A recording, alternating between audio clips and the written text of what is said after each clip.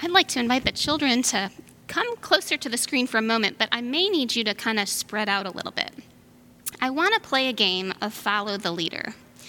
But I know that normally when we play follow the leader, we all line up and somebody's in front and they do some things and then everyone else behind them is supposed to do the same thing. But we can't do that today.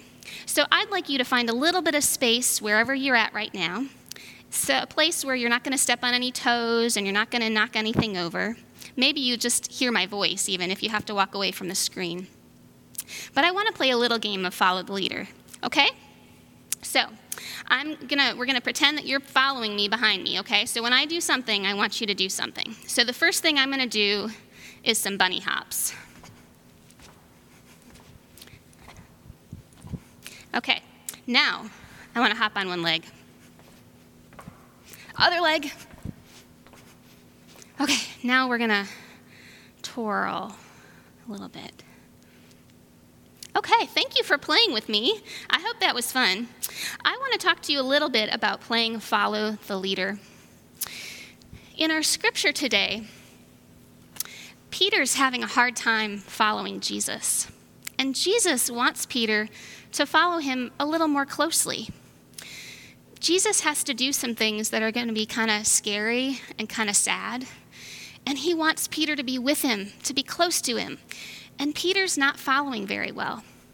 So Jesus says, Peter, get behind me, follow me. And you know what? I think that's what Jesus wants us to do too. Jesus wants to follow him closely. And sometimes it's hard to know how to do that. But I think that if we can do some things, we can follow Jesus more closely. That'll help us to follow Jesus. So some of the things that I think we can do are praying. And you can pray anytime, anywhere. You could be brushing your teeth and praying. You could be kicking a ball in your yard and playing. You could be getting ready to eat or getting ready to go to bed. We can pray at all different times. And praying helps us to be closer to Jesus. Another thing that we can do is we can learn about Jesus. We can read our Bible and learn the stories of Jesus and what he did and how he cared for people. We can also care for other people. That's one way that we can be close to Jesus. Because when we care for other people, it's like we're caring for Jesus. So I want to remind you that God is always with us. Jesus is always with us. But we can be even closer when we try to follow him closely. Let us pray. God, we thank you that you are always with us, that you want to be close to us. Help us to follow Jesus, and help us to do it in ways that care for others as you care for us. In Jesus' name we pray. Amen. Thank you all.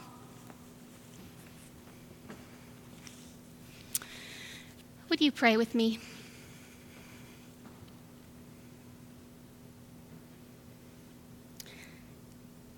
Oh God, may the words that I speak and the thoughts that we think be acceptable to you, for you are our strength and our Redeemer. Amen. As I was preparing for my sermon this week, I was struck by that image that's on the front cover of the bulletin. Heath Jones found this piece. It's by an unknown artist. And in the background of this picture, there's a man. I assume it to be Jesus, and he's carrying a cross. In the foreground, there's another man. I assume it's Peter. He's sitting on a rock, and his hands are clenched in his lap, and he's staring down at a cross at his feet. I think this piece struck me so much because I can identify with Peter. As I read our scripture this week, I could imagine myself doing the exact same thing, staring down at that cross, not sure if I want to pick it up and follow. I have to be honest, I have been on the struggle bus lately. I'm struggling with the way we have to do ministry these days, and if this morning wasn't a perfect example of that with our technology failing, I'm struggling with how we have to do school right now and my own inadequacies as a parent and a proctor and a teacher's aide. I hate not being able to see friends and coworkers in person, and I hate that half of my life takes place on Zoom. And even as I say that, even as I have that personal pity party, I recognize my own incredible privilege and the deep pain and suffering of other people throughout our world. Even just in our country right now, there are so many who are hurting. Those who are suffering from COVID, who've lost their jobs, those who are fleeing the fires in California, those suffering from the effects of Hurricane Laura. And of course, we cannot forget the people of color who are traumatized yet again after the shooting of Jacob Blake, and our country's ongoing struggle with the sin of racism. It just feels like too much. And then I hear Jesus, and he says that if any want to follow him, they should deny themselves and take up their cross and follow him. And I just want to put my head in my hands and cry. I want to say, look, Jesus, we have been denying ourselves for many months now, and we are tired. Look, Jesus, our arms are already full. We are carrying too much right now as it is. Look, Jesus, we have no energy left to pick up that cross, let alone carry it anywhere. I wonder if Peter felt a similar weariness all those years ago. I wonder if that's why he got so riled up when Jesus began to show his disciples that he would suffer and die. Peter seems to have a visceral reaction to this news, and I wonder if it was born out of his exhaustion from having to navigate life under oppressive forces. In his 1949 book, Jesus and the Disinherited, Howard Thurman describes the social position of Jesus, and he draws parallels with the status of African Americans of the time. He reminds the reader that Jesus was a poor Jew, a minority in a land ruled by a majority class. And he says, Jesus was not a Roman citizen. He was not protected by the normal guarantees of citizenship, that quiet sense of security which comes from knowing that you belong, and the general climate of confidence which it inspires. If a Roman soldier pushed Jesus into the ditch, he could not appeal to Caesar. He would just be another Jew in the ditch. Jesus and his followers are underdogs, or in the words of Thurman, they have their backs against the wall. They are the poor, the disinherited, the dispossessed. And it's this context in which we find Peter.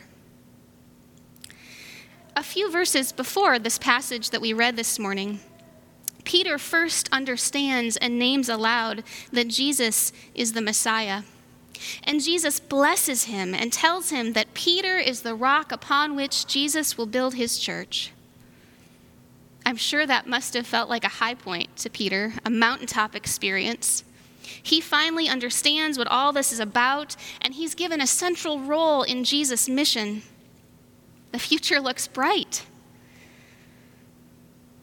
But if that's the mountaintop, then Peter must feel like he's falling off a cliff a few verses later when Jesus begins to talk of suffering and death. Come on, Jesus, that's not what's supposed to happen.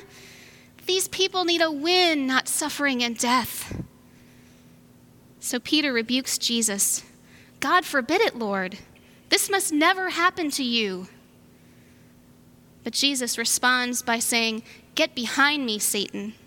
You are a stumbling block for me.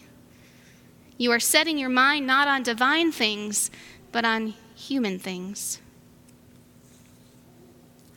Now, it might be tempting to hear those words of Jesus and just assume that he's trying to ignore the realities of the present, to focus on some pie-in-the-sky reward later on.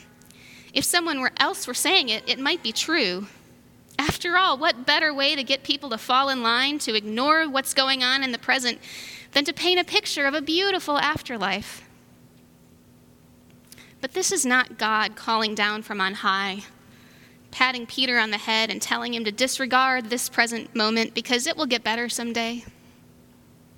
This is God in a human body, a person in the flesh who feels the same pain and grief and weariness that Peter felt. This is Jesus who suffered under oppressive forces, who has experienced firsthand what it means to struggle, and who is with us in our own struggles. One commentary points out that when Jesus says, "Get behind me," he's using the language of discipleship. He's telling Peter that the posture of a disciple is to follow him, and Peter needs to follow more closely. I don't think that Jesus is telling Peter to ignore his personal suffering or the suffering of his people, because Jesus knows what it means to be present with people in their struggles. He's done it throughout his ministry. But Peter has made some assumptions about what it means to follow Jesus. He has presumed that following Jesus is going to mean some kind of political or military triumph. Peter has gotten ahead of himself, but more importantly, he's gotten ahead of Jesus. And in the process, he has become a stumbling block. Jesus, on the other hand, has a broader vision.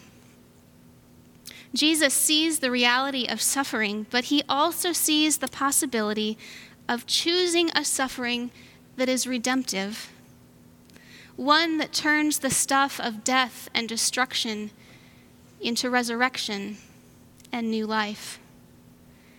And it won't happen through the traditional means of political or military struggle. It will only happen through a love so deep and so wide that it cannot be overcome.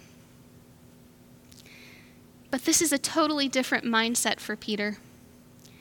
In order to see Jesus' vision, he needs to get behind Jesus, to follow him more closely, so that they can walk together into the fullness of the kingdom of God. So when Jesus said that we need to deny ourselves, perhaps he wasn't talking about a denial of our feelings or hurts or our pain. Perhaps he was talking about a denial of those things that get in the way of a deeper relationship with him. Author Nadia Boltz-Weber says, when Jesus says, "Deny yourself," maybe it's really denying the self that wants to see itself separate from God and others. Deny the self that sees spirituality as a suffering avoidance program. Deny the self that does not feel worthy of God's love. Deny the self that thinks it's more worthy of God's love than its enemy is. Friends, I don't think that Jesus says all of this in order to make us miserable, especially if we're already struggling. I think Jesus says all of this because he wants to be in a deeper relationship with us. He wants to be in solidarity with us, not just to comfort us, but to help us see God's kingdom all around us and to live into that kingdom. Author Sarah Bessey says this: "I've learned that faith isn't pretending the mountain isn't there. It isn't denial of the truth or the facts or the grief or the anger. It's not the lie of speaking peace, peace, when there is no peace. It's faith because it's hope declared. It's living into those things that are not yet as they will be. I hold space for the righteous anger and the grief. I join in the lamentations of the weary world. And then I will seek ways to embody those prayers, to incarnate them, to further heaven's hopes and summon God's glory in ways both big and small, seen and unseen, mundane and holy. Friends, I think perhaps this is Jesus' lesson for us this morning. At least it's his lesson for me. Our struggles will not go away because we choose to follow Jesus. He will not lead us to some kind of worldly victory. He will not lead us down an easy path with no pain or suffering. But he will come alongside us in our struggles.